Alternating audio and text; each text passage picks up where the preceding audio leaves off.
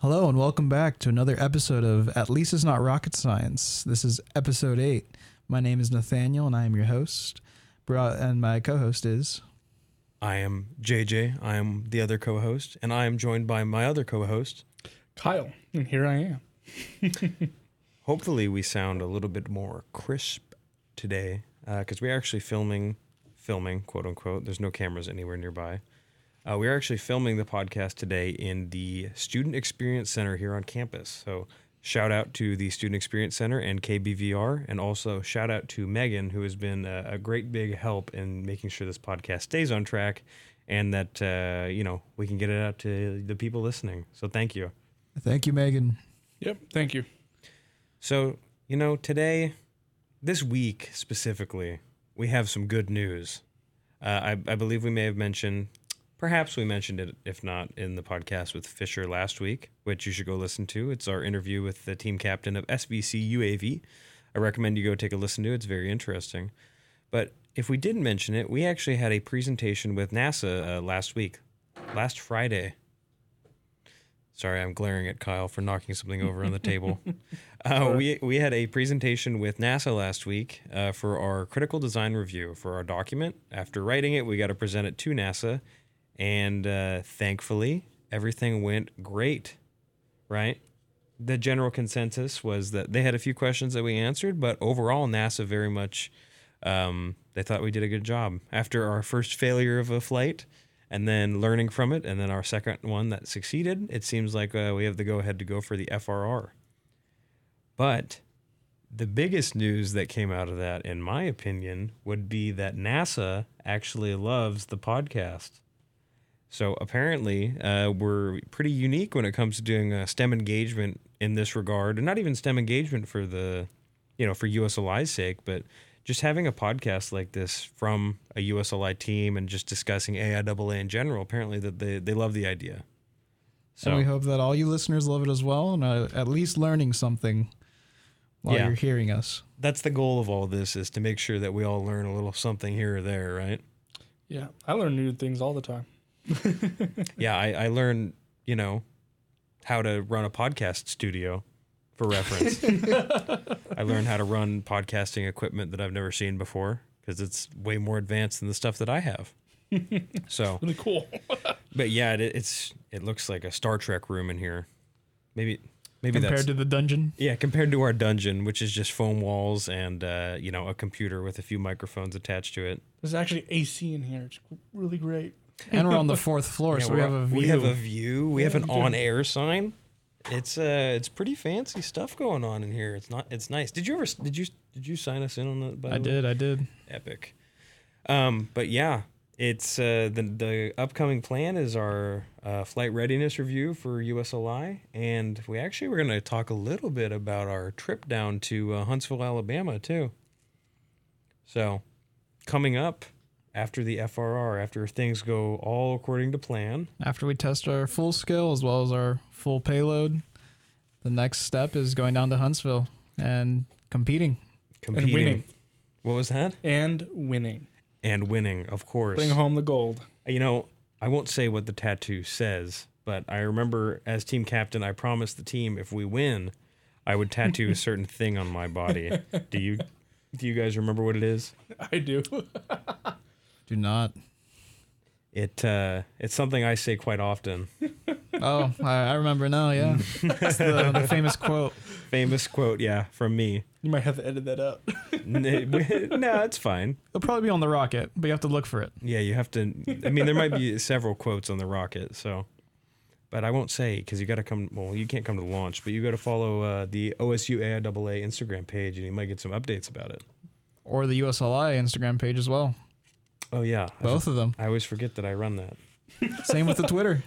Yes. Actually, all of us here have control of one of the accounts for the STEM engagement for USLI, as we are a STEM engagement. Well, I do the team. LinkedIn, but there's not much fun stuff I can do for the LinkedIn. That's true. Professional stuff. This is more STEM engagement in regards to that. But yeah, so Huntsville, Alabama. So Nathaniel, how long of a drive is it? It's 34 hours, but if we're looking at mileage, it's 2,306 miles. And that's depending on traffic too, right? Yep. And the funny thing is NASA was impressed of our 10-hour drive to Stockton, which is 560 something miles. So I wonder what they're going to think about for this 34-hour drive we're going to do. Hopefully, I was gonna say it was kind of nice to hear that they knew how dedicated to USLI we were because of that long drive down to Stockton. They even notified us that most teams, they think that even like a 2-hour drive is long, and we were all thinking at the same time that it is 3 hours to the nearest launch site from us, so we have to drive 3 hours like no matter what to get a launch like that. So it felt good. It felt good to have that kind of like, yeah. We're Oregon State, baby. Oregon State, baby. Let's go. Yeah, go Beavs. But other good news about the podcasts and things. What did the lady mention? Oh, Allison? Yeah, Miss Allison. Yes. Allison mentioned, and again, this is all the NASA USLI management team from Marshall Space Flight Center. So if you're listening, thank you so much from OSU USLI, because you've helped inspire us even more to keep carrying through with this podcast. And what Allison and Zach mentioned was that we should submit all of the analytics for the podcast and send them into NASA and basically like show them that we're doing this. And she said that might lead up to certain interviews with congressmen, senators, like or even NASA personnel. Yeah, high-end NASA personnel, and potentially a rocket launch as well. And potentially getting invited to a rocket launch, which would be very it would blow my mind, certainly. I feel like all of us would be very, very heartstruck at that. Very thankful too for this opportunity, because we did this so like the USLI aspect, we figured we couldn't count this for like our STEM engagement, like our hands-on, and we aren't, but we continued to do this because we enjoy it, and it kind of it's kind of a nice cool down from what we're normally used to. We get to spread knowledge, we get to talk to cool people. We have a interview upcoming next week with the Mad West, the Mad W team for AIAA, and then after that, I believe we're going to be interviewing the last rocket team. No, we have APOP, and then the last rocket team. APOP, and then we're also going to have the last rocket team. And then after that, hopefully we get into some faculty here, or we might interview our mentor. Yes. Speaking of that, so we've discussed a little bit about Alabama and our drive down and all that, and we have a few stops along the way we won't necessarily give away yet because we need to figure that out. But talking about our mentor, Gary Leach. Now, Gary has been helping us. He's been helping out several of the USLI teams for years now here at OSU. And he's been helping us out quite a bit. So Gary, he also started recently listening to the podcast we learned. So shout out to you, Gary. Thank you so much. Thank you for all you do, Gary. We really appreciate you. Gary is an L3, which means that he has the level 3 certification for rocketry, which is the highest one you can get in the amateur rocketry category. It's so crazy to think about too, because like L1 rockets, you don't need like a test, right? It's just like you build the rocket, you launch it. L2, you need to do a test, and I think that, I don't know if it's required, but I think you might need a tracker. You're getting your L2 I am soon, getting my L2. From what I've been seeing is you just need to take a test, and you're going to have a bigger motor, and you deploy just like an L1, or you can do a dual deploy, which is recommended because, bigger motor, you go higher, bigger recovery radius. If you do a dual deployment method, you have that drogue, so that way you don't drift as much. When your main comes out, you'll be closer to the launch pad. But you can do it with just one main chute.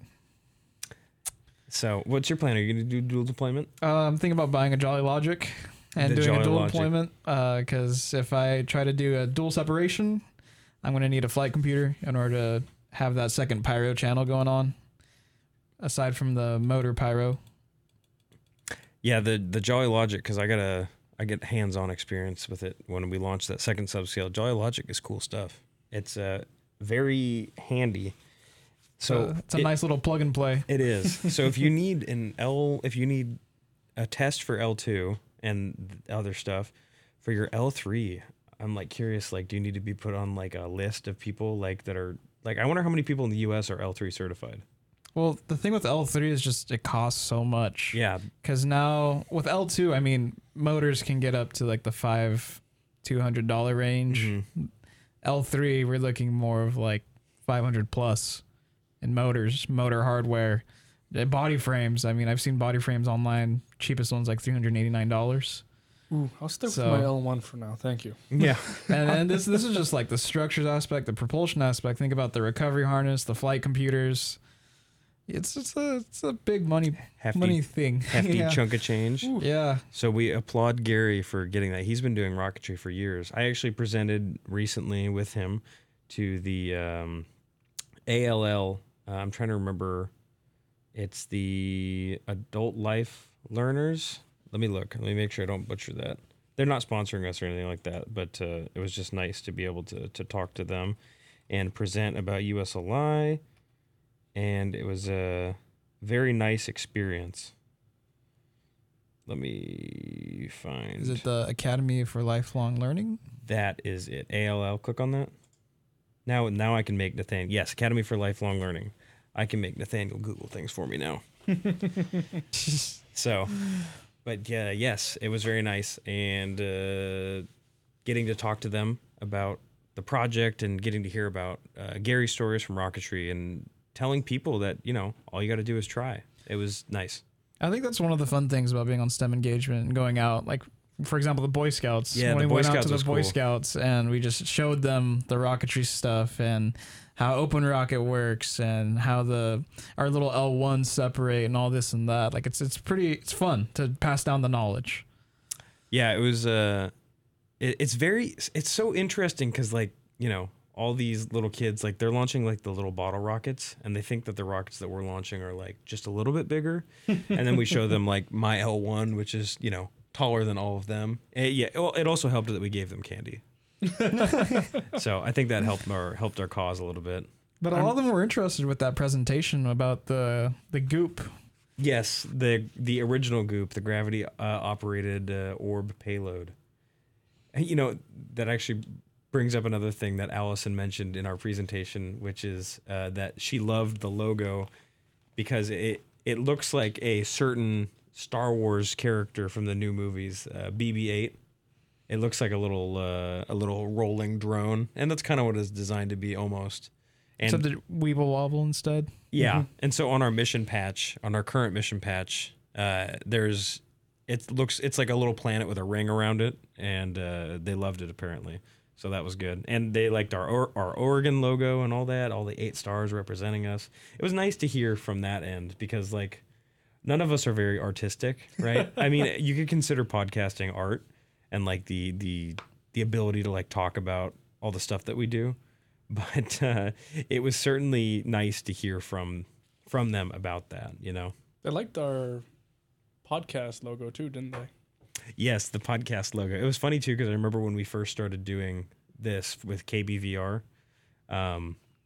they were worried that it was too close to the NASA logo. Yeah. Then we had to redo the logo. And I remember redoing it, and I was And like, we just "Dang used it." beaver orange. Yeah, the beaver orange, and then I added the beaver logo in the Which middle. is a color, by the way, beaver orange. I don't remember for all of y'all. the hex code for it. Really? Yeah. Huh. No, hang on, Nathaniel's going to interesting. Google it. But going back to the Boy Scout stuff and all those STEM engagement opportunities, I was really kind of bummed that I missed out on that. I was either working on other stuff or working at my job. I hope that we can end up doing something with OMSI. Yeah, I was going to say, we could talk about that too, because so I'm leading the STEM engagement team, which I don't know really why, because there's no really lead for it. I'm already team captain. I don't think I need to take that on as well. But it's like we have the podcast, and then like we did robotics with elementary school students, and like we're trying to figure out something with the Evergreen Aviation, which they never got back to you, right? No, not yet. And so we're working on that, and that's in McMinnville. But also, I think that you and I talked, and we said that we should reach out to OMSI maybe to see if... I heard back from the events coordinator, and they have nothing space-related anytime soon. Mm-hmm. Nothing before our April launch. Mm-hmm. But I told her, or I asked her, I didn't tell her. I asked her if she can keep an eye out for any other space things that are coming up in March or April timeframe, because when I was communicating through email with her, everything was just in January, February. So that was how far they're planning ahead for our kind of Yeah. scale. Yeah, because our STEM engagement is due at the FRR. Mm-hmm. So I think we only need to get, I think we have 169 right now. So we need to be able to get, About 40. well, we need 250. Oh. So 81 more people. And I'm trying to think what we could do for that. I mean, we'll talk off air about it too. But we're close. I've been meaning to try to get back to her now that, more time has gone. It's been like 3 weeks since I've been talking to her. And I hope that if they have some sort of space-related exhibit coming up soon, because if you didn't know, OMSI has rotating exhibits all the time. Do you know the acronym for OMSI? I used to. I forgot about it. Oregon- I actually went. Oregon I Museum went of up Science and Industry. Yeah, I went up there to like bebop around. OMSI's cool. Figure out it really. It cool. really is. It's in Portland for those of you that haven't been. I'd highly recommend going. I went will to- say though, the exit to OMSI on the freeway is not the best. That's just it's not the That's best. just the Portland exits in general, though. It's true, but still, specifically the OMSI one, it's always backed up. But I went to Yeah. go see the submarine, and I went to go do the the submarine. special exhibit. They had like a bug exhibit when I went. That was really fun. The submarine was used in The Hunt for Red October, the movie. Yeah, I saw that. Very It was really cool. interesting. I took a naval science class, and it was really neat to see all the things that I learned about in class and in practice. We really should reach out to the Evergreen Aviation Museum again. We should even drive up there at one point. Albertani's gonna do that tour for the AA for Is that 11 confirmed? class. I thought he said that.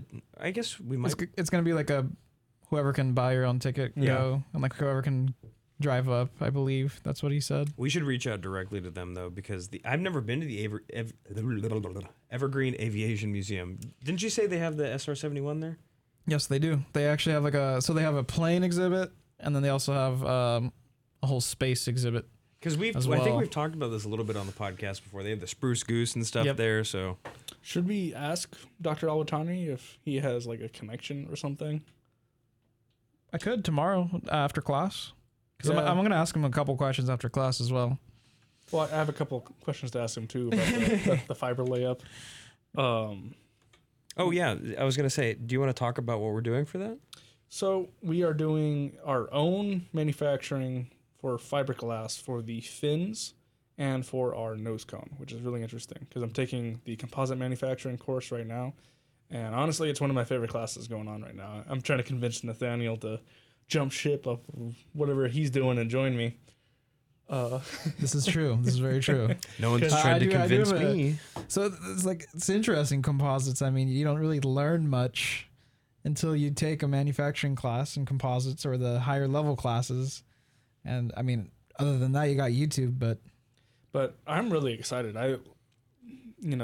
Information dump on composites to like everybody who talks to me about it nowadays. Because I'm like, oh my God, I learned this thing in class. I need to talk to you about it.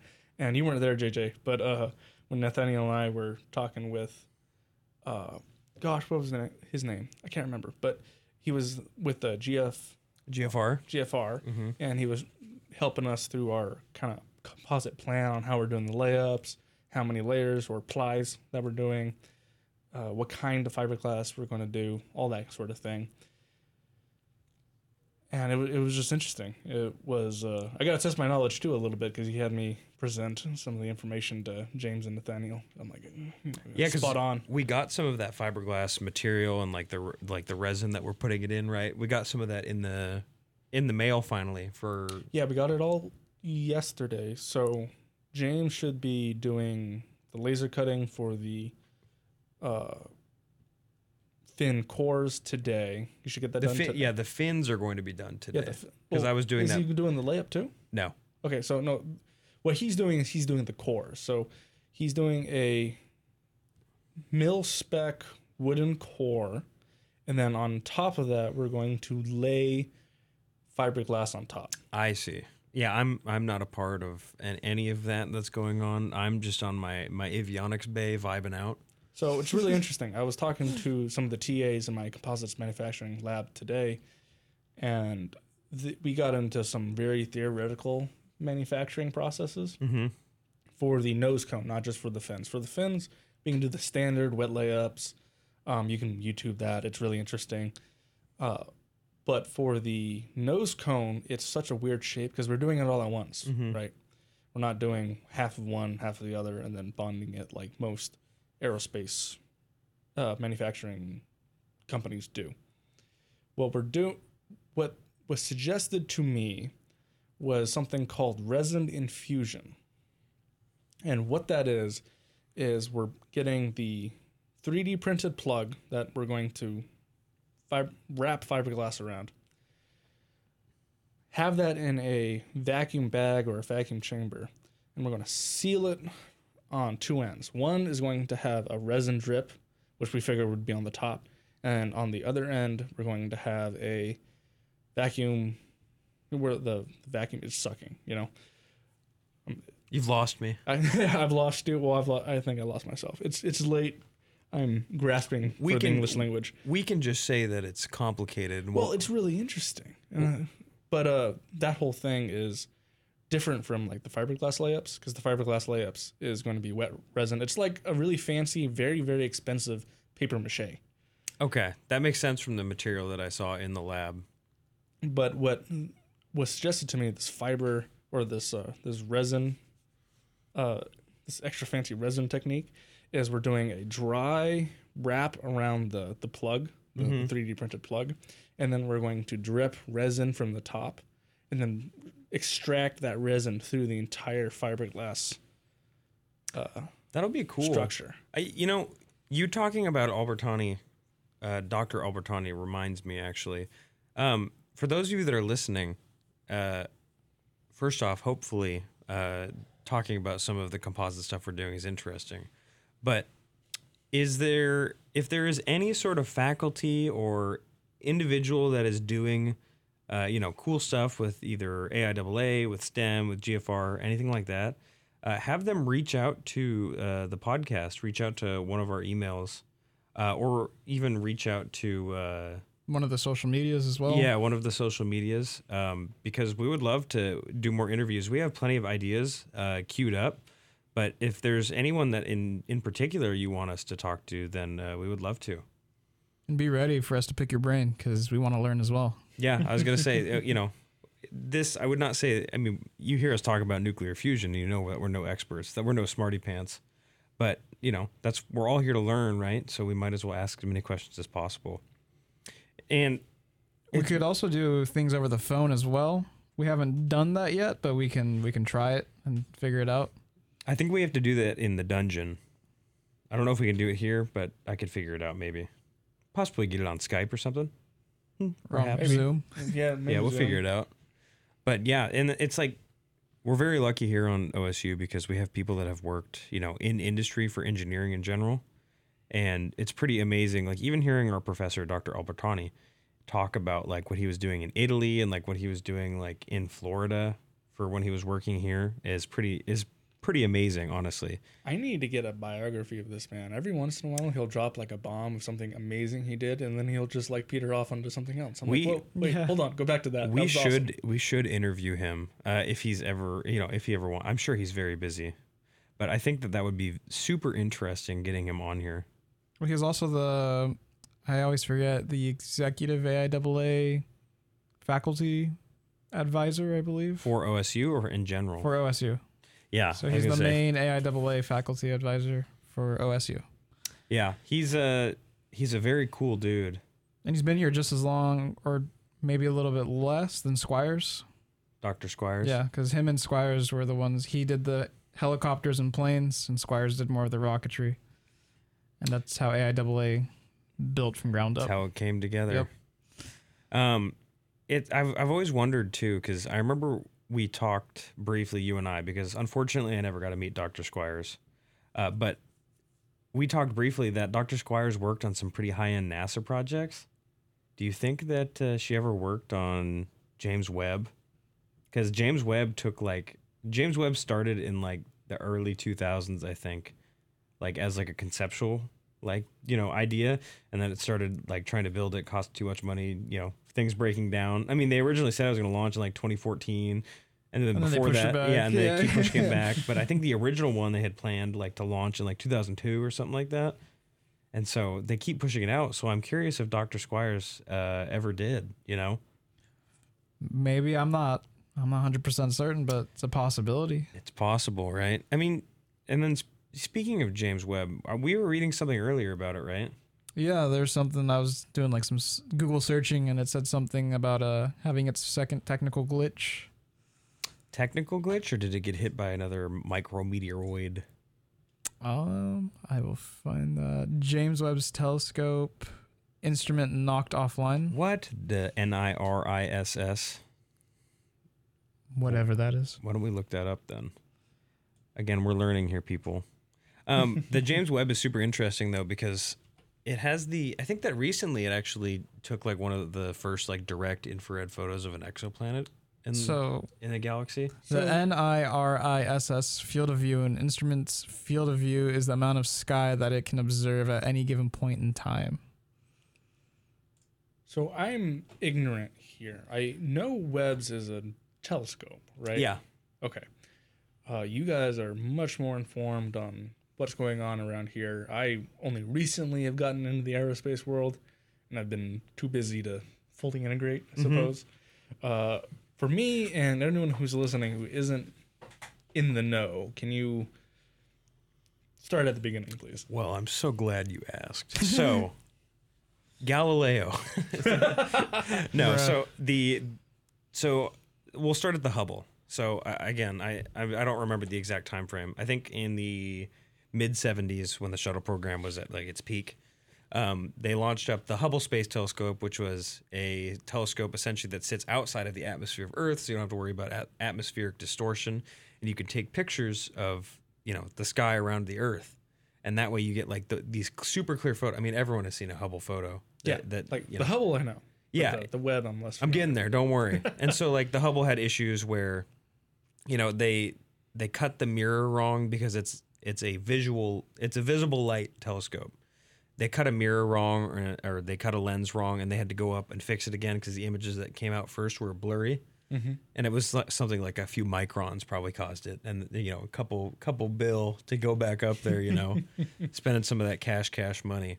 And so they went up and they fixed the Hubble, and the Hubble like is still up there taking pictures to this day, and it was such a resounding success. They greenlit another one immediately, which was another observatory that would go up there, and I believe that one was Webb. It started off under a different name, which I'm not going to make Nathaniel look up right now because he's analyzing something else. But, excuse me. What was it? The original James Webb telescope. Just do JWST precursor, but I'll keep talking. So the JWST, James Webb Space Telescope, originally wasn't called that. It's named after, I think, one of the NASA, one of like the big NASA. Oh yeah, just click on the Wikipedia article. Wikipedia, it's a good source, ladies and gentlemen, boys and girls, everyone. Can't cite it though. Can't cite it. Just cite the sources that Wikipedia does. That's an engineering tip. So the James Webb Space Telescope eventually, skip forward to last year, or no, 2 years ago now, 2021, when it finally launched after getting delayed like super, super, super long amount of time. It's huge. The telescope like expands out to, I think it's like 9-foot mirror or something like that. And it's all like gold plated something, but instead of visible light telescope, it's infrared. And we have like the Chandra X-ray Observatory as well, which takes like the X-ray wavelength. Because if I were to get more in depth, basically there's radio waves, and then there is microwaves, and then I think it's infrared, visible light, ultraviolet light, and then halfway between ultraviolet light, it becomes ionizing radiation, or this is like the radiation spectrum, and then you get to X-rays and then gamma rays. And so infrared is on the red colored side, and so it's like a little bit below your visible light spectrum on the red end. And so essentially it allows them to take photos of things in the sky that are like through like clouds, like big dust clouds and all that. And the cool thing about the James Webb Space Telescope is that rather than sitting in orbit around the Earth, it sits in orbit around the sun. And so while that is super unique and it keeps it from being an issue with like, because you have to, as the Hubble, goes around the Earth, you're not always in the best position to take photos of something you want to. That's not really an issue with the James Webb. You can kind of take photos of wherever you want. It's actually sitting at a Lagrange point in orbit around the sun. I think it's L2 or L5. Basically, Lagrange point is like where there's like a gravitational equilibrium around the Earth and the sun. And so essentially you sit something there and it will stay there in between the orbits. It'll basically always sit there. Because of poles from each planet? Yeah. Gotcha. You're pinning it in three-dimensional space, if that makes sense. That's pretty cool. In a certain perspective. That was really cool. And so it's super unique by that aspect, but it carries the other issue with it being so far away from Earth that if anything goes wrong, we can't really fix it. Because the Hubble, I'm gonna do another one. the Hubble, literally, like the first thing we had to do was go up and fix it because it had blurry photos. You know, it's like it had like 40/20 vision. Its pictures were all messed up. And so, yeah, the James Webb Space Telescope is infrared telescope. It takes all these amazing pictures. I think a lot of them are false color, but it's pretty fascinating seeing them take pictures of like. It also has like a bigger zoom than the Hubble Space Telescope did, considering it's like 3 or 4 times the size.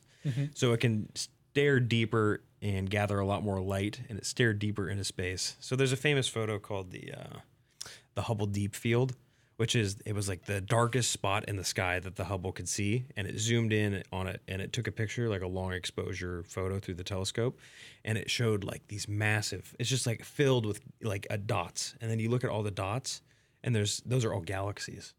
And so I think James Webb Space Telescope did the same photo of that same region, and it saw even more. And it was like super fine. Like in the Hubble picture, it was like really blurry, but you could like make out that there's these planets and stars. And then the James Webb does it, and you can like, it's like going from 1080 to 4K. Ooh, You can see everything. It's amazing. I gotta look these up. I remember you could like, at first you're like, oh, it's like a nice picture from the Hubble, and then the James takes it. You're like, I didn't even know that there's this much of the picture that just wasn't appearing from the difference in quality. The one that I know is, correct me if I'm wrong, but it was like the Pillars of Creation from the Hubble. Didn't they do another one with the Webb? Yeah, and you can see like way more. That's not my background. That was a gorgeous picture. Yeah, you can see like so much more with the James Webb Space Telescope. I mean, it's still pretty interesting seeing it out of the Hubble, but it's amazing seeing it now with like Isn't it this one? Yeah, so that's the Hubble Deep Field, and then also it's kind of cool too. Oh yeah. If you look at I can't verify exactly why, but I'm kind of remembering. So because there's like 9 sides to that mirror, or there's a certain number of sides to the JWST mirror. 1, 2, 3, 4, 5, 6.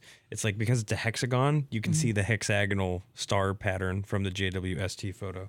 You see how it's all like how it has the 6 infractions and the Hubble has 4. Yeah, that's cool. All right, let's see. Can you look here. up the Pillars of Creation? Yeah. I just want to see the contrast. Yeah, I remember seeing something about that ages ago. Yeah, so where one's like kind of subdued, a little, still gorgeous, but then so this is the one that you saw originally. Yeah. And then you see this guy.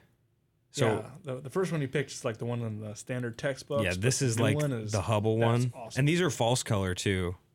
These visible light ones, and then you get like these guys where it's like, whoa, it's beautiful. I've actually never even seen this picture. Really? Yeah. Oh, these are part of like the James Webb Space Telescope. Like these are like some of the first spots that they took a picture of. Did I get the name right? What, Pillars of Creation? Yeah. Yeah. They're in the Eagle Nebula. There's also a few other ones that James Webb. There's a whole bunch. If you've never thought about like just looking up James Webb Space Telescope photos, I'd highly recommend it, because now that it's been up in space long enough, you get to see like all the crazy photos. And they make good wallpapers. And they make I was gonna say, I think that one of them, I actually don't remember what it is, but I think it's my LinkedIn profile background photo. But it's basically like, I think it's like the Pillars of Creation or something else. I don't remember. But speaking of the James Webb Telescope, so something hit it. Yeah. Right? Or something caused it to malfunction. And let me see. I see an acronym here. Go up a little bit, Nathaniel. Here, it's down here. It's the... So was that space debris, or did something just... Debris, the near-infrared imager and slitless spectrograph. Yeah, the NIRISS. NIRISS. We need to make better acronyms for our rocket. I thought we did pretty good. But it says right here that there was an experienced communication delay within the instrument and it caused its flight software to time out. So therefore, the instrument is currently unavailable for science observations while NASA and Canadian Space Agency work together to determine and correct the root cause of the delay. Well, I hope everything's all right on it because, like I mentioned, we certainly can't go up and fix it. We need that wallpaper generator.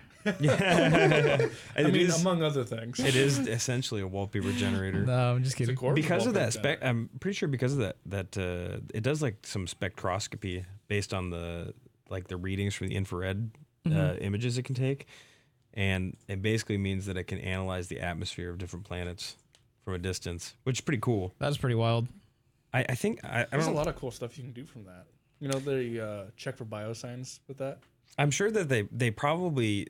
I don't think it's that powerful, but I'm sure they can start to try to do that in coming years because they're doing biosigns now.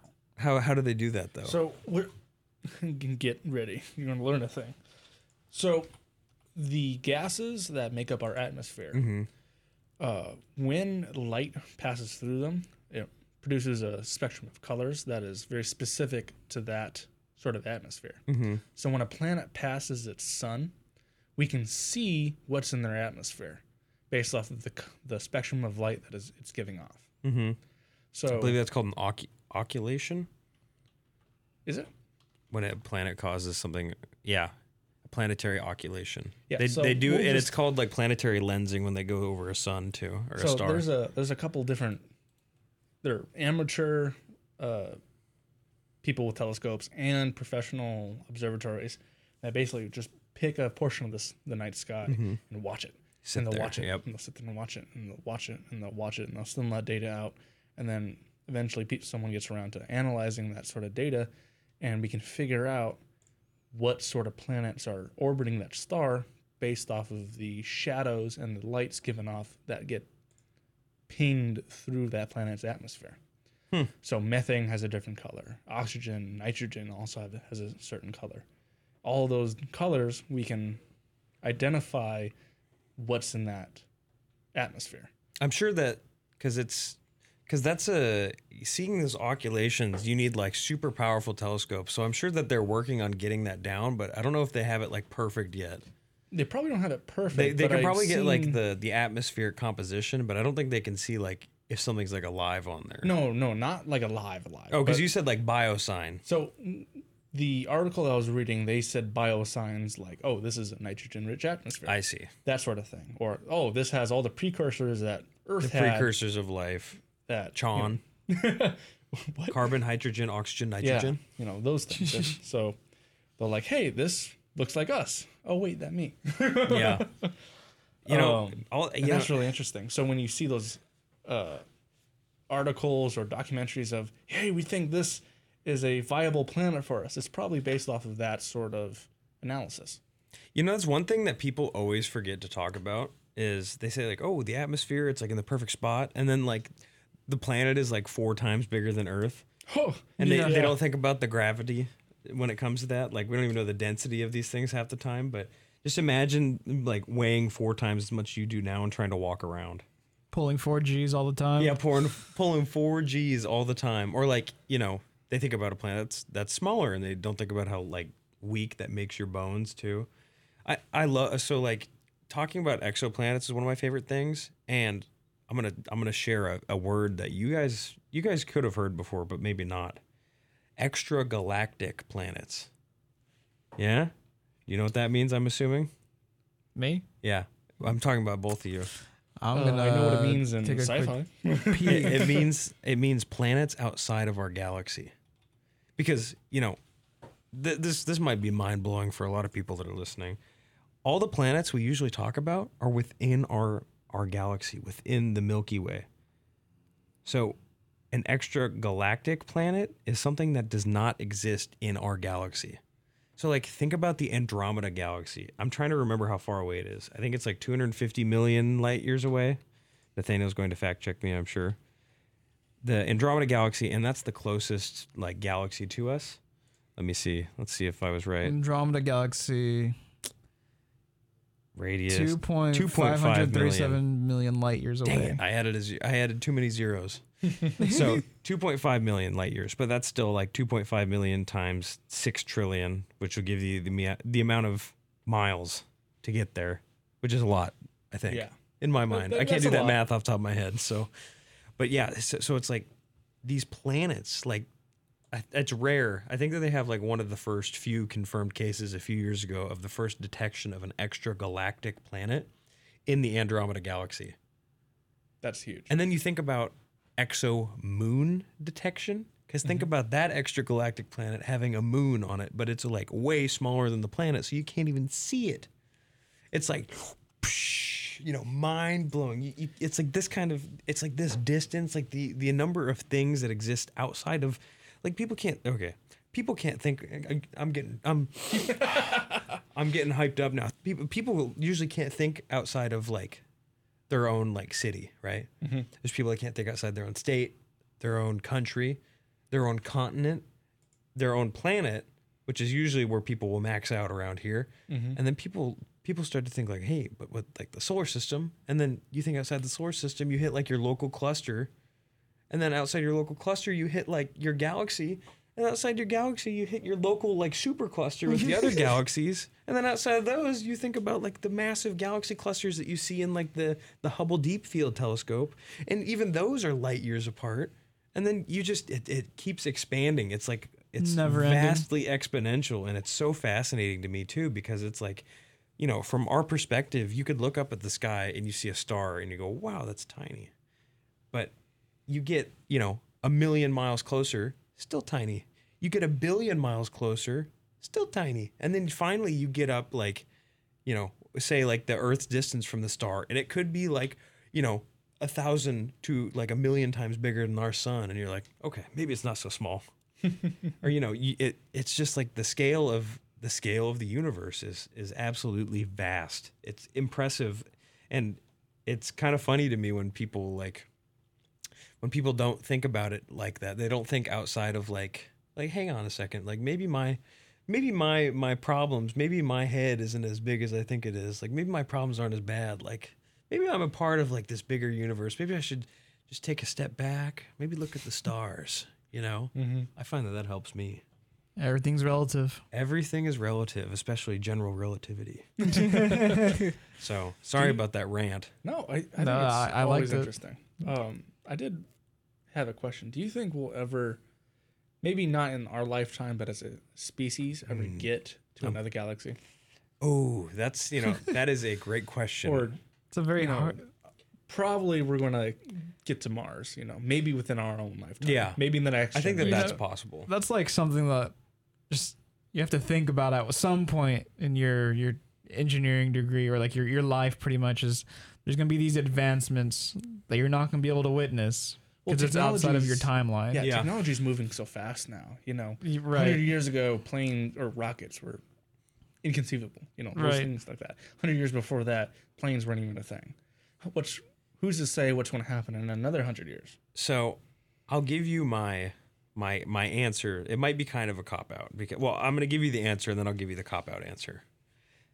I would say no, only because the nearest star to us is Proxima Centauri A and B, and they are 4 light years away. And, obviously I'm not knowledgeable of top secret, propulsion technology. But last time I checked and looked into this, it was like the fastest that we can go, it would still take us like 10,000 years to get to Proxima Centauri B if we flew that same speed the entire way there. And that's not even considering slowing down halfway there, so that we don't just smack it's into full it or on- miss. or burning up your engine. Yeah. Because, I would say no, because again, that's 4 light years. The Andromeda Galaxy is 2.5 million, and that's the closest one. What propulsion is this based off? My cop-out is that since they always talk about like these theoretical technologies that, like, oh, you can, they just, it's so funny to me how it seems like so easy. It's like, oh yeah, just bend space-time in the front and then, and then squish it in the back, and, it'll just make you go faster than the speed of light without breaking the laws of physics. It's just that easy. Or just crump it, get a toothpick, poke Yeah, through poke it. it through it, just like Interstellar. And you think about it like that, and you're like, oh, it's just that easy. But, you know, they always talk about doing this kind of stuff. But unless there's like a massive breakthrough like that, it won't happen ever, in my opinion. Because, like, we can hardly get out of our solar system. That's what I would worried about first. Because, like, Voyager 1, yeah, I follow Voyager 1 on Twitter. Every once in a while, it'll mention that it's like 24 light days outside of the solar system. And it launched in, like, the late or early 70s, sometime like that, Voyager 1. And it, like, just got out of the heliosphere, which is, like, the sun's atmosphere. And I think that is the measurement that they based that off of. Because that's going like 6 times faster than a bullet. I think it's going like 12,000 miles per hour. Yeah, Voyager 1, 1977, September 5th. Yeah, late 70s. Yeah, and it's going, how fast is that? Max speed? 38,210 miles per hour. What propulsion technology is it using? I don't know. I know it has an RTG on it, which is a radioisotope thermic generator. It's decaying nuclear waste. Thermoelectric generator. That's pretty close. Convert electricity, the heat generated by the radioactive decay of plutonium-238. Yep. Plutonium. Hey, yeah, that brings back to nuclear energy. That brings back to the Boeing. What was that from? The 747. Yeah, the 747. What was the part though? What was the part It was for? in the wing. It was in the It wing. was for mass dampening. Yeah, that's what it was. The mass dampener. Only that's using uranium. for power. Yeah. Because that's still pinging. I mean, theoretically, that won't. For people that don't know, like radioactive decay occurs in half-lives. And the half-life, again, off the top of my head, I don't know for plutonium-238. Yeah, you should look it up.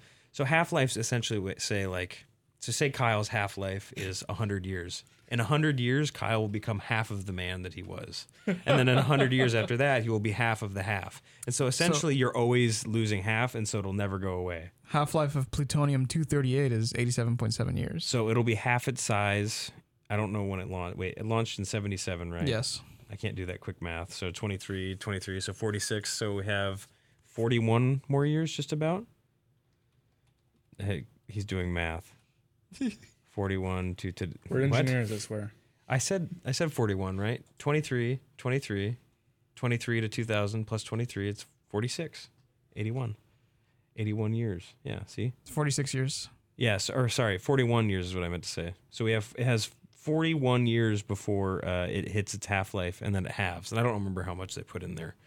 I don't keep record of that kind of thing. Probably more than That's we need. redacted. Back then. They were over-engineering, right? Yeah. Well, like, you want to hear something crazy about half-life? Look up the longest. I'm pretty sure it's some bismuth isotope. Longest half-life. I'm pretty sure it's like bismuth, like 234 or something like that. 209. And it's like bismuth. It's 20 billion years. That's a made-up and number. It becomes half. Yeah, a billion. It's a billion squared. And that is ridiculous. I mean, and you know how they do this too, is like how they determine it. I remember asking this once in my geology class. I think they sit there and they wait for like even part of like an electron, or they part of like an atom to decay off. The part of something to decay off. I don't remember what it is decaying off. I'm sure it's like a neutron or a proton. But like they're just waiting, and they like finally when something comes off, they're like, oh, write that down. And then finally when they do, it's like, all right, well, multiply that times the amount of time for it to lose half of it, and that's how long. And I'm sure when they determined that, they're like, my God. Bismuth, for reference, fun fact, bismuth is in Pepto-Bismol, hence the name and hence the color. Oh, that's neat. Science, That ladies and nice gentlemen. pink.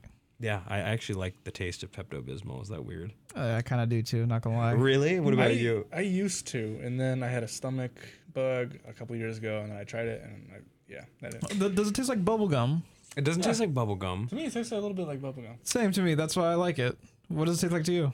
I don't know. But my taste changed. It tastes like Pepto-Bismol. As a kid, it always tasted like bubblegum to me, and then as an adult, it tastes like something else. Yeah, I don't And I know don't what like it tastes that like to me. sometimes. But it's interesting. You know, Voyager 1, we were just talking about it, besides the Pepto-Bismol talk. And besides the half-life talk. The Voyager is super interesting, too. That it used to be my favorite, like, space mission. It actually still might be. But the Voyager 1, I think Voyager 2 might have it as well. Voyager 2 is cool, but I mean, Voyager 1 is kind of awesome. You know what I mean? I'm pretty sure Voyager 1 took the pale blue dot photo. Yeah, there it is. Yeah, these are the Voyager 1 pictures. Well, I can see the pale blue dot photo down. No, I'm sorry. I'm talking to Nathaniel, right? Oh, that one. Nope, that one. So Earth. So there's a famous photo called the pale blue dot, and Carl Sagan convinced NASA to turn Voyager 1 around as it was passing by, I think, Saturn. And as it passed by, it took the photo of Earth. And you can see Earth is this tiniest little speck in the stellar dust. Is that it right there? That is it right there. Have you ever seen that photo? I have. That is us. Remember how I mentioned that people sometimes don't think beyond like their own city? Mm-hmm. That's us. That's the entirety of human existence. That's the entirety of our planet's existence visible in that photo right there. I understand why they say pale blue dot, but when I hear pale blue dot, I think there's going to be a pale blue dot somewhere in here. Nope. It's that right there. But that speck of just dust on the screen is us. It's like someone's Parmesan cheese just got left on the left on the photo. When I go to call it the Milky Way. When I go to take like a photo with like McDonald's fries fingers, and I get some like salt on the lens. Yeah. But the Voyager 1, first off, that photo is cool. But the Voyager had probably one of the more advanced attempts at like not summoning alien life, but contacting alien life. It has a gold disc on it. The gold disc, I'm trying to remember exactly. It's kind of funny. So they always assume that aliens can do math the same way that we do. They assume that math is universal. And so there is a picture of a man and a woman on there, like carved into this golden disc. And then there is coordinates, like stellar coordinates to that of Earth. You should look up the photo of the disc. I did not know that. Is that a good idea? Yeah, I've always joked about that. I was like, is that good that we're telling them where we're at? What if they're not friendly? So yeah, exactly. So there's stellar coordinates that tell. It's like supposed to like. It's so hard to explain. I don't even know how they're supposed to navigate from anywhere. They're supposed to use like the stars to navigate, like a sextant for like sailors. Because I'm pretty sure they had a sextant, like a space sextant on the Apollo capsules, so they knew they were oriented right. Yeah. And then there is also like, I think there's like, maybe I'm thinking of the Arecibo photo. Oh, the Voyager 1 was the one with the golden disc? Yeah, that's what I've been saying. My bad. Have you not been listening? Well, I've been searching. Oh, I see. And so there's like the sound of like a number of people saying hello. 12-minute montage of sounds. Oh yeah, it's just sounds of Earth. And a 90 minutes of music. Yeah, so it's like, I think Beethoven is on there, but it's super cool. You could play it like a disc. So assuming that aliens know how to use, a record player. Well, do you know the science of a record player? Yeah, it's just playing the vibrations and the grooves. So that photo on the upper right, is that the Voyager 2 one or the Voyager 1? You might be able to find a better photo. Sorry, I'm trying to point out the things on Nathaniel's. Oh yeah, so there we go. So you see that expanse of like that explosion looking thing? Yes. That is supposed to be the coordinates to Earth, I believe, if I remember correctly. So we're just getting back. It's supposed to say like these stars. It's a pulsar map. Oh, that's what it is. It's pulsars. Map. What? Because pulsars show up as like massive radio signals, I'm pretty sure. Yeah. And so you should be able to use those as like a navigational like roadmap. That's really neat. Very interesting. It's like such cool stuff like this that like, it's not like, to be honest, the aliens will never find it, right? And it was astronomer and astrophysicist Frank Drake that designed the map. It's pretty cool. Carl Sagan, yep. And fellow astronomers Carl Sagan and then the artist-writer Linda Salzman Sagan. Very cool starburst like diagram, pulsar map. I didn't know it shows the location of our sun relative to known pulsars. I didn't know it was called a pulsar map, but I knew that it was a map to us. Because those also are supposed to live for a very long time, so essentially they'll always be able to find us. Not considering the fact that the galaxy is also turning and the galaxy is moving through, space. But there's the pulsar map, and then, yeah, it's like the Voyager 1 like attempt to communicate. It's super cool. Go ahead. So I was going to say, it says right here that there's 14 pulsars to create a map with our sun at the center. Each pulsar is connected to the sun by a solid line. The length of the line represents the pulsar's approximate relative distance from the sun. That's amazing. are horizontal etched along each are vertical and horizontal dashes that represent a binary number that can in turn be converted. See, it's like they assume that aliens can just do math. Do you know why we have math based on 10? 10 fingers? We have 10 fingers Well, and yeah. 10 I haven't toes. read the Hail Mary yet. It's like that. I mean, like, what if you have like tentacles? JJ, as an JJ, alien? what, have And you then- read the Hail Mary yet? What? The book I keep telling you to read. No, I haven't yet. Do aliens have like 9 fingers? Okay, so the spoiler alert. fingers. I'm gonna spoil the book for you. Okay. Hey, spoiler alert. Spoiler alert. All right, just skip like 10 minutes ahead. So the protagonist of the book, I'm not gonna tell you what's going on, runs into this alien who has the same problem that we're having on Earth, and he develops this algorithm on how to communicate because it doesn't communicate visually, it communicates subsonically. Mm-hmm. So everything's like echolocation and things like that. But it has 6 fingers. So everything's in degrees of 6 or 12.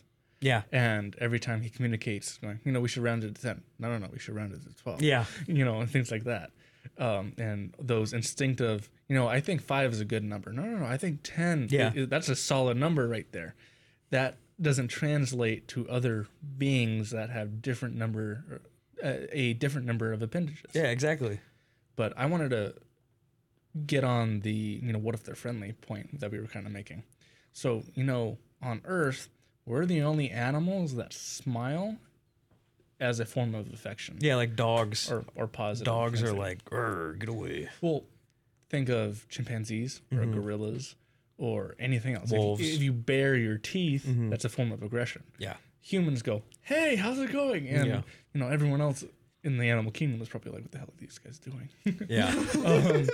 There was actually a sci-fi horror movie that I saw. I can't remember what it was called, but they found like a microorganism in space, and they're studying it on the International Space Station. You might have seen it, and it had a different form of body language than we did, and shenanigans ensue. My question is, do you think that's going to be a big problem? Do you think other intelligent life is going to have a very similar progression to us? Or is it going to be something entirely else? Is it going to be like some War of the Worlds thing where, they don't even have lips or teeth or Take something? them out with the common cold. Yeah. Well, tons of other things. Like, do alien life, do you think it'll be a competition basis life? Or a communion evolution? Work together. A work together evolution. So, that is a good question. I actually have my dad and I talk about this kind of stuff a lot.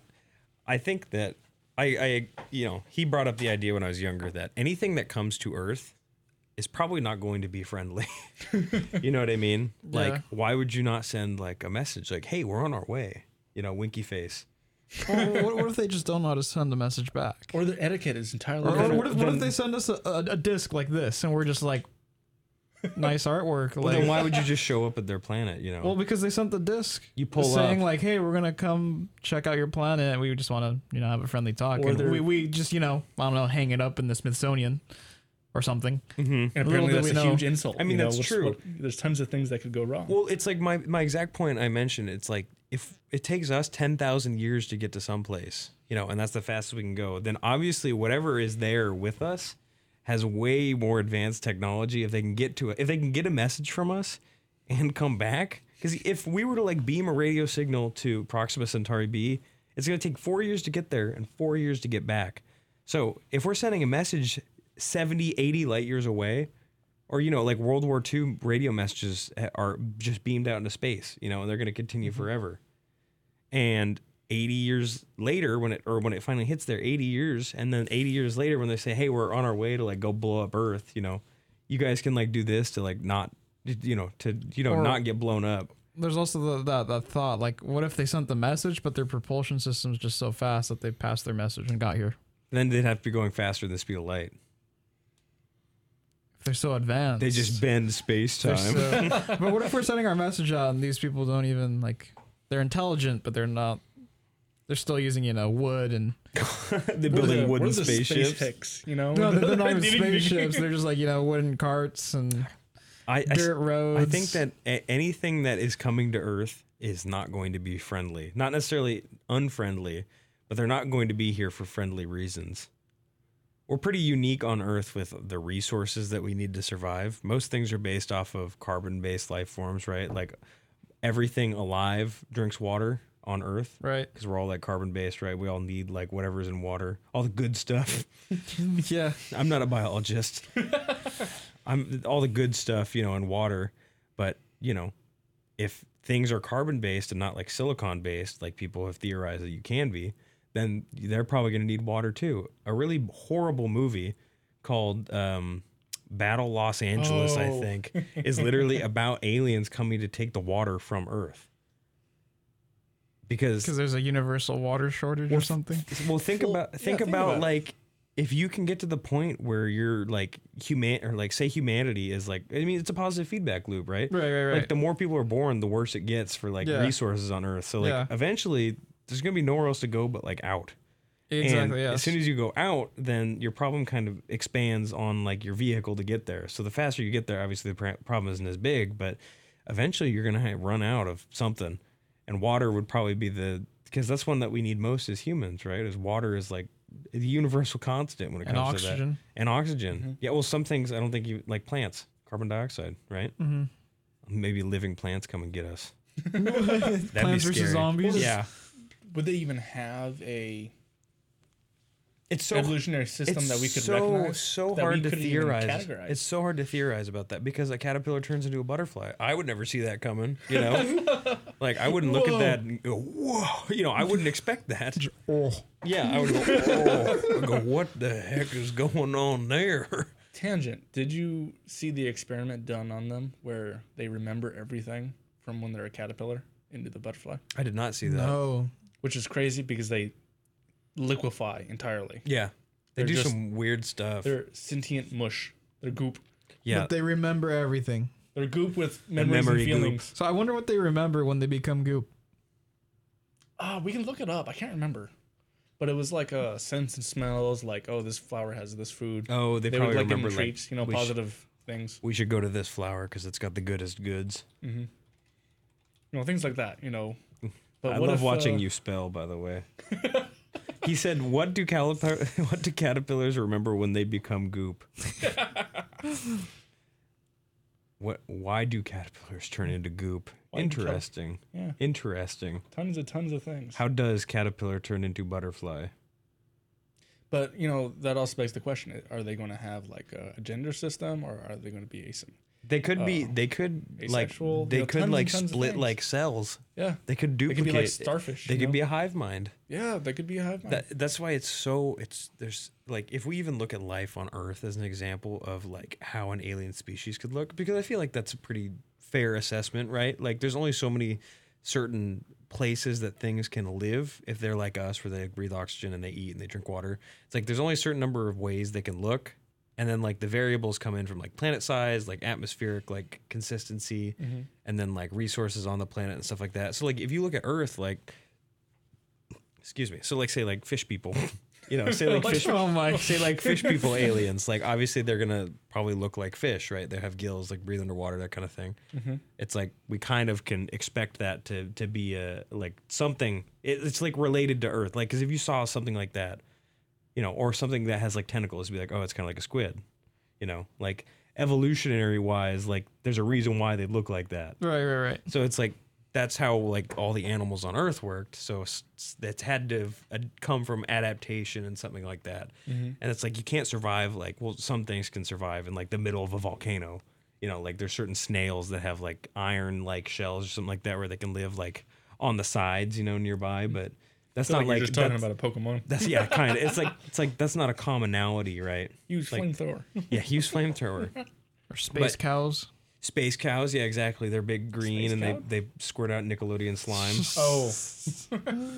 So, but yeah, it's aliens. Like again, aliens is another one that I'm like, it like triggers like my brain sensor where I'm like, yeah, I like this, because the Arecibo telescope. I believe it's so sad. I think during 2020 it broke. Do you know what the Arecibo is? I think you could pronounce it Arecibo. It was in Puerto Rico, I think, or Costa Rica. I think Puerto Rico. Then no, I have no idea what. No, you're spelling it. ARCEIEBO. IBO. Arecibo, Puerto Rico. Okay, good. So it broke in 2020, I believe, but It's currently closed. yeah, It opens at 9 a.m. It used to be one of the largest telescopes in the world, and it was just sitting there like in the ground. It's a 12-meter radio telescope, Yeah, massive. 118 acres. And so click on that Wikipedia article because there's going to be something in there I'm going to talk about. So it's massive. And at a certain point, this one I don't remember, but there is the, let's see if I even remember the acronym for this. Something for search for extraterrestrial. The search for extraterrestrial intelligence. SETI. Okay, so SETI is the search for extraterrestrial intelligence. And a lot of that was pushed by Carl Sagan out of this telescope and others like the Very Large Array and all that. Actually, the movie Contact, if you've ever seen that with Jodie Foster and Matthew McConaughey, has this telescope in it. And so basically, the search for extraterrestrial intelligence involves exactly what it implies. And they used this telescope at one point in, again, it's like a range. I don't remember exactly. It's like from the 70s up to like the 80s.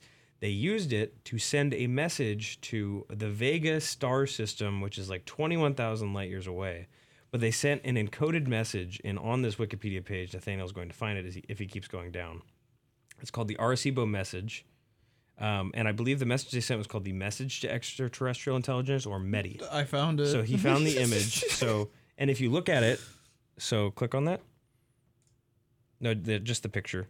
I'll click on the So you picture. can see there is an image of a man, You're right. and then an image of a radio wave and it beaming out. And then if you look below the man, that is the sun and Earth and Mars, Venus. You see that? The sun is the big 3x3 square. And then next to it is Mercury, Venus, and then the one raised up below the guy's legs, that's Earth. That's Earth. It's saying this is, that's where we're at. it's saying this is us. And Man, Earth, Sun, and what's this? I think it's a satellite. Satellite? Yeah. And then what is this over here on the right? I don't know all of them. It's probably the moon though. And then if you look at the very top, I believe that is displaying like binary from 1 to 10, saying Wow. exactly what we were talking about earlier, saying like, hey, we have 10. And if you read deeper into this article, it'll explain what each of the things are. I mean, I wonder, like, imagine some other smart life form out there just receiving this. Maybe they're even colorblind. well, it wasn't colored. Oh, well, I wouldn't even know what to do with this if Yeah. I just like got this in the mail and I'm like, But one of my favorite, like this pattern, you've never seen this. You've never seen this in nature, right? no, Like, never. Yeah, if I know it's from somewhere else. if, Like, if it came to my planet and like I wasn't like, imagine I didn't know about this and it just appeared somewhere in the middle of the field and I'm like, huh. Oh, Yeah, 10,000 years later, we get to another planet. They're like worshiping it. Like, what? I think they sent it to Vega, the Vega system. Maybe I'm just thinking of Contact too much. Oh, Messier. That's what it is in 74. So basically, it's like this system where they sent it to this like, oh, okay, it shows hydrogen, carbon, nitrogen, oxygen, and phosphorus, which make up the deoxyribonucleic acid DNA. So that's in purple. So yeah, it shows all of the numbers 1 to 10, white, all that. Very cool. Human genome. That's what The that is. DNA Yeah. structure. Mm-hmm. That's what the blue and white. And so basically, like, they sent this message out, and again, they sent it to a place 25,000 light years away. And again, for those of you that don't know how that works, it's going to take 25,000 years to get there because radio waves travel at light speed or very close to it. And then it's going to take 25,000 years to get a response back, if anything's even there, and can, decode this scrambled mess. And it's coming in binary. Like, look at it. That's not decoded. Look, that one on the right, that. It comes in as that. Yeah. Yeah, exactly. It's like you wouldn't be able to, like, notice. And That'd there's, be even more. Oh, yeah, if you'd I be like, found huh? this on the ground. Just what? you know that deep space radio signal that we found like 20 years ago? Oh, the wow signal? Yeah, the WOW signal. What was that? That was some other alien to us. Well, you see, they always talk about this. This was a while back in 77, I think. So the wow signal essentially was like, I think that they determined that they haven't been able to explain it, but it was on like a certain like super narrow band of radio signal where they got to have like, something happened that shouldn't have been there. Mm-hmm. And I think they determined it was from like a magnetar or a pulsar, but I honestly don't know. Maybe it's the government hiding it from us. No, I don't know. It was something that was pretty amazing that they see this stuff like now they see it more and they're kind of like always assume that it's like a magnetar or a pulsar or something just because of the amount of radio waves that get spun off of them. Or actually, I think it may have been a gamma ray burst too. I mean, since I've mentioned those a few times, but the WOW signal is another cool example of like, you know, maybe it's not something we can explain. Maybe it literally is just something that is out there that's sending us a message. Or maybe it's, you know, on complete accident, right? Like maybe it's like us, like sending out, like we've been sending out radio signals since like the 40s because that's when radio first started. And maybe it's something like that where it accidentally leaked out of their planet and eventually it reached us, you know, a few thousand or million years later. They're critiquing our radios. Yeah, I'm sure they are. I'm sure they were really horrible when when it was in the 40s. What are you guys talking So about if we're again? finding radio waves out there, kind of like going back to what you're saying, there's definitely someone out there. It's not like, well, it's like things like have radio waves, even though they're not like magnetars. I'm pretty sure throw off like mad radio waves. You know, it's not like it's like things just send off radio waves in general. Right. But yes, it could be depending on like the band of like radio wave, like the frequency that you're getting it at. It could be more so. It's more likely because like they expect it within a certain band for like natural means, like stellar origin, and then there's like the smaller band ones, which I'm pretty sure are like more. They're harder to like get naturally, and then they start to look at those like, oh, wait a second, this looks interesting. I like this little bit. So what we did to increase the probability that any extraterrestrial recipients would recognize the signal as an intentional communication from another intelligent life form, we basically took that repeating sequence and then beamed it on a transmitter at 20 times the most powerful communication radio transmitter. Wait, did we do a response? Because we received the WOW signal. Did we send something back then? It seems like we took that same signal and then just see who understands it. No, you. Uno reverse times card. 4. Yeah. Yeah. That's interesting. Yeah, it's like all this stuff. This aliens are kind of like, well, not the whole reason, but like one of the biggest reasons why I've always stayed interested in space and why I want to go to Mars. It's one of the biggest reasons why I'm so fascinated with it, right? Because like we can't be the only ones out there, right? Exactly. Yeah, for those listening, we were kind of, as we were setting up, we were talking about, here it comes. If you could go to Mars, would you? And you guys want to give y'all's answer? Yes, I would definitely go to Mars if I had the chance.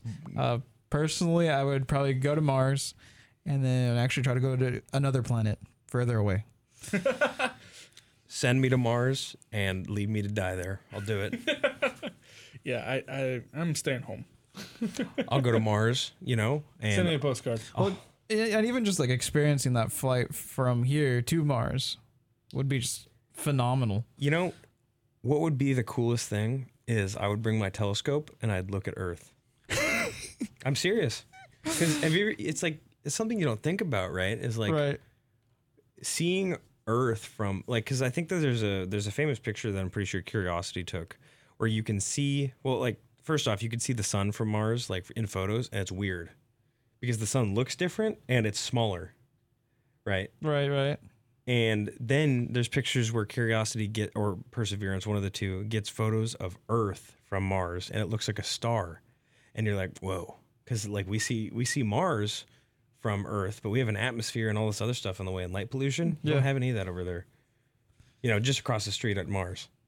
And it's amazing, seeing these, and then oh, this is cool too. Seeing different planets from different planets, like we were just talking about. But if you're on the moon, imagine looking at Jupiter from the moon, or imagine being on Mars and looking at Jupiter. I'm looking at the rings. Yeah, because you would be super close to comparatively, you'd be super close to Jupiter if you were just on Mars.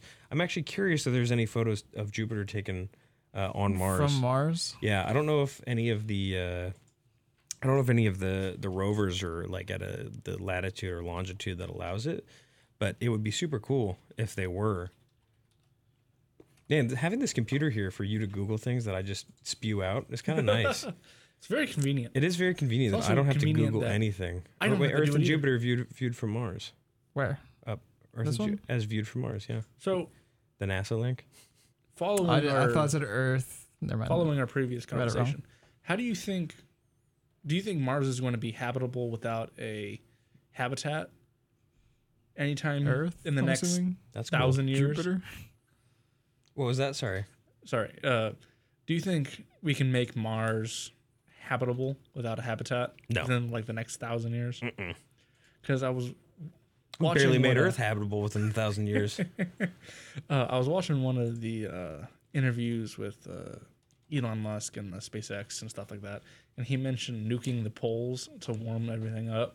I'm trying to To remember. melt the. I can't remember which podcast it was, or if it was like an interview or just something. But he mentioned nuking the poles, and would that work? Would that? I'm trying to remember. I'm pretty sure Michio Kaku is the one that originally put the idea forth, and then Elon Musk was like, "Oh yeah, that is a good idea," and then he started pushing it more.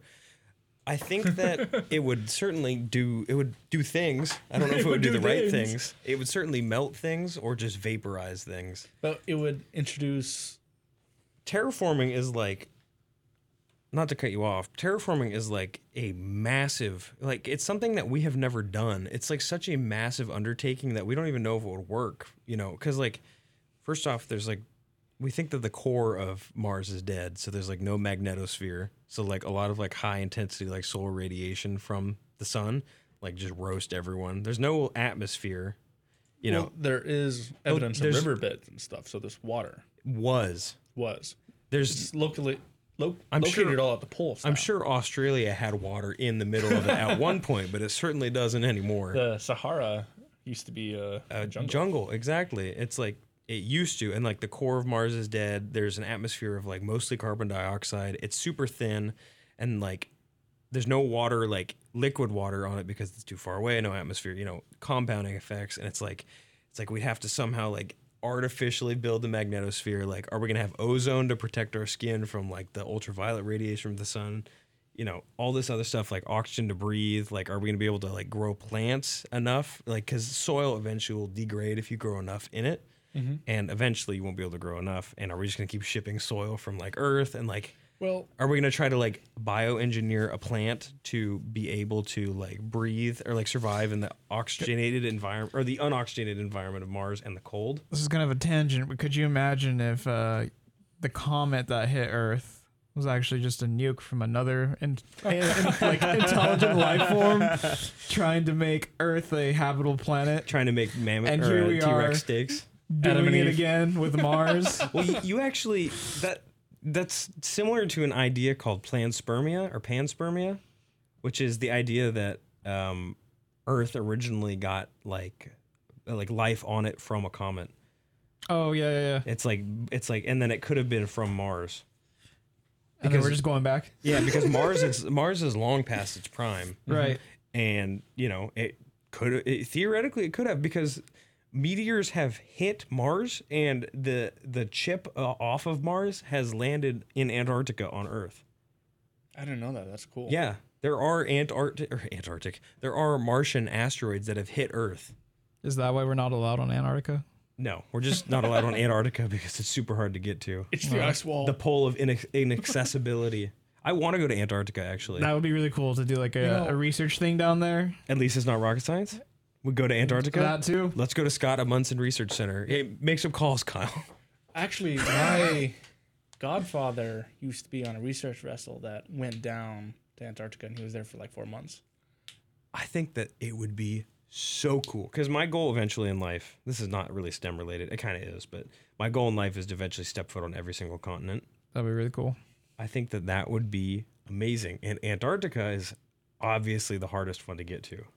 So it's like, you know, Better start paddling. OSU can, oh man, OSU can get people to Antarctica. I don't know how or through what program, but you can go there.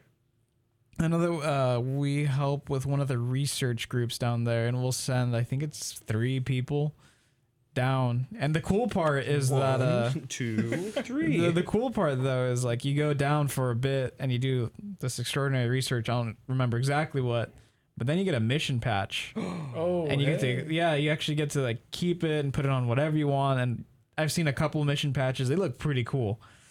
We should look into that. we do it for the bling. We do it for the clout. That's just like a side thing that comes Side along gig. with the whole adventure. Well, I do know we need to do a couple of steps. One, y'all Buy a coat.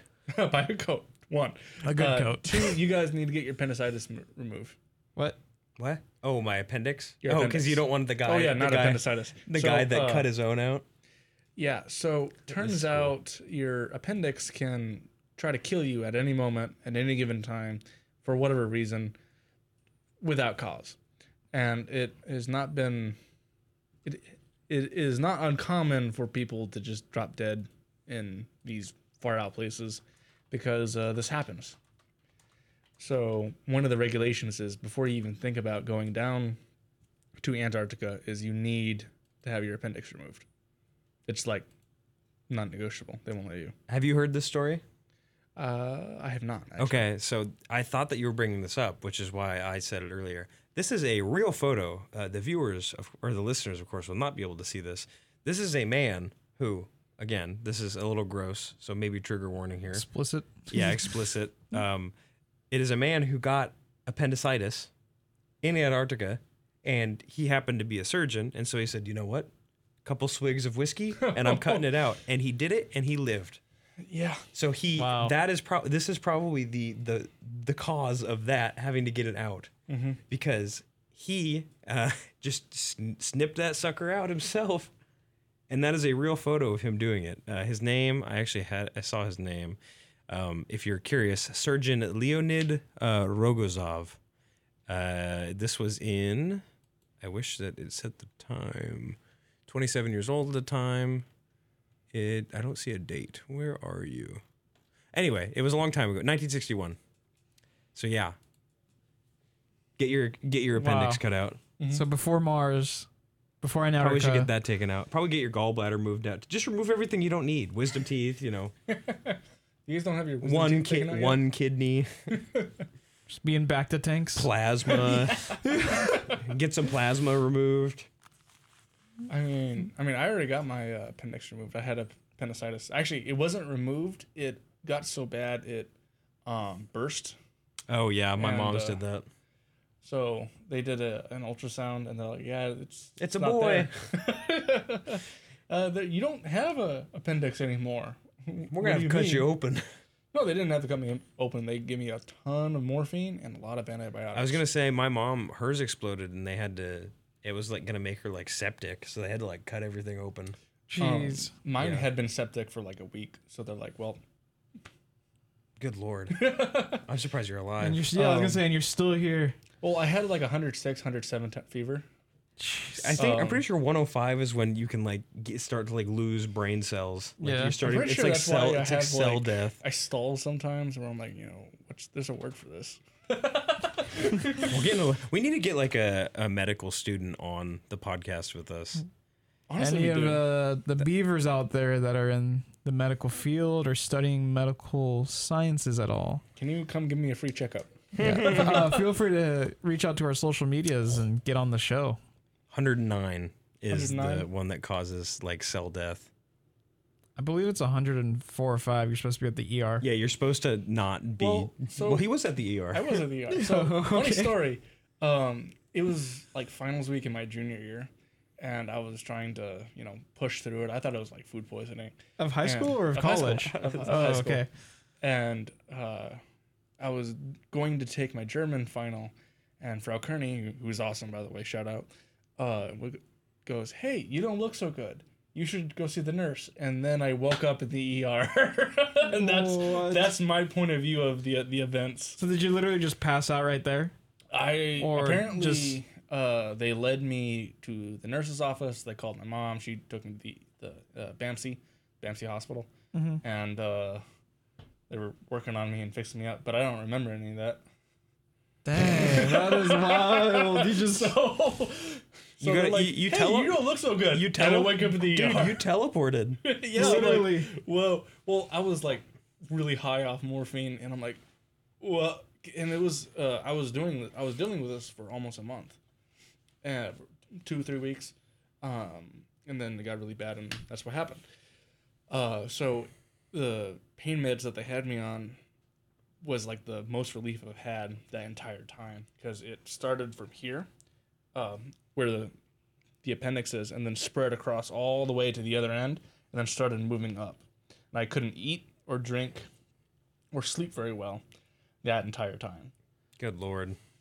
You know, But I needed to do those finals. Talking- I passed everything. talking about you teleporting like that, the closest I think that we can come to that, and this goes back to your question about getting to a different galaxy, like ever as humans. The only Astro projection. What? That's not What are science, you brother. on? Okay, never mind. that is not rocket Yeah, you on science with the for sure. I thought that's what you were gonna say. At least it's not pseudoscience. No, the closest I think we will ever get to teleporting like that is if they can ever figure out cryostasis and get a way to maintain it for a They- long period of time. I saw something on that. I don't know if it has gained any traction, but would you like to hear it? Can you do it in about approximately 4 minutes and 17 seconds? Perhaps. Okay. So, in the 90s, they were just studying two animals to do that. They were studying bears, and then they were studying those frogs that can be frozen. That's a very large size difference. So, for hibernation purposes. So, bears, I don't know if you know this, can recycle all functions. So their body recycles their urine, waste, all of that. I did not so know that. nothing in hibernation is wasted. And, then they figured out bears don't do a total hibernation, but they basically, conk out for long periods of time, but not as long as we thought they were. But frogs go completely, dunzo. Comatose. Their metabolic rate drops to near nothing. So they're studying those two genes, and they're trying to make a drug or some sort of genetic A bear frog. treatment for humans so that we can make those hibernation trips Man, wouldn't that be wild? That'd be crazy. without, us dying and falling apart. It's it's so weird to think about that bears do spend like several weeks just asleep, Just, yeah, like, and not just die. If I did that, How long do bears live for then? I think they That's live for quite a long time. Longer than humans? Why don't you look it up? no, I don't think longer than humans, but They can live pretty long, I think. I'm gonna guess 60 years. 30. Wow, you were right. 20 to 30 years Wow, I guess that makes sense for the then. brown bear. For the brown bear. Yeah. What's the longest lived bear then? Look at us just using Google. We know some things, I promise. This is definitely not rocket science. 42, the answer of the An American black bear. Debbie. That's the answer to the universe too. The answer to everything. 42. Hitchhiker's Guide to the Galaxy. Wow, look at us. So we've gone on quite an adventure this podcast. We've talked about our critical design review. We've talked about going to Alabama. We've talked about James Webb. We've talked about Gary, The pulse maps. Dr. Albertani, pulse maps, Voyager 1, like aliens, like different galaxies. James Webb James Webb, what a trip. and Hubble. What a trip this has been. And But- bears and frogs. And the bear frog. The bear frog. And ladies and gentlemen, boys and girls, people of all ages, I think that it is time that we come to a close for the podcast for today.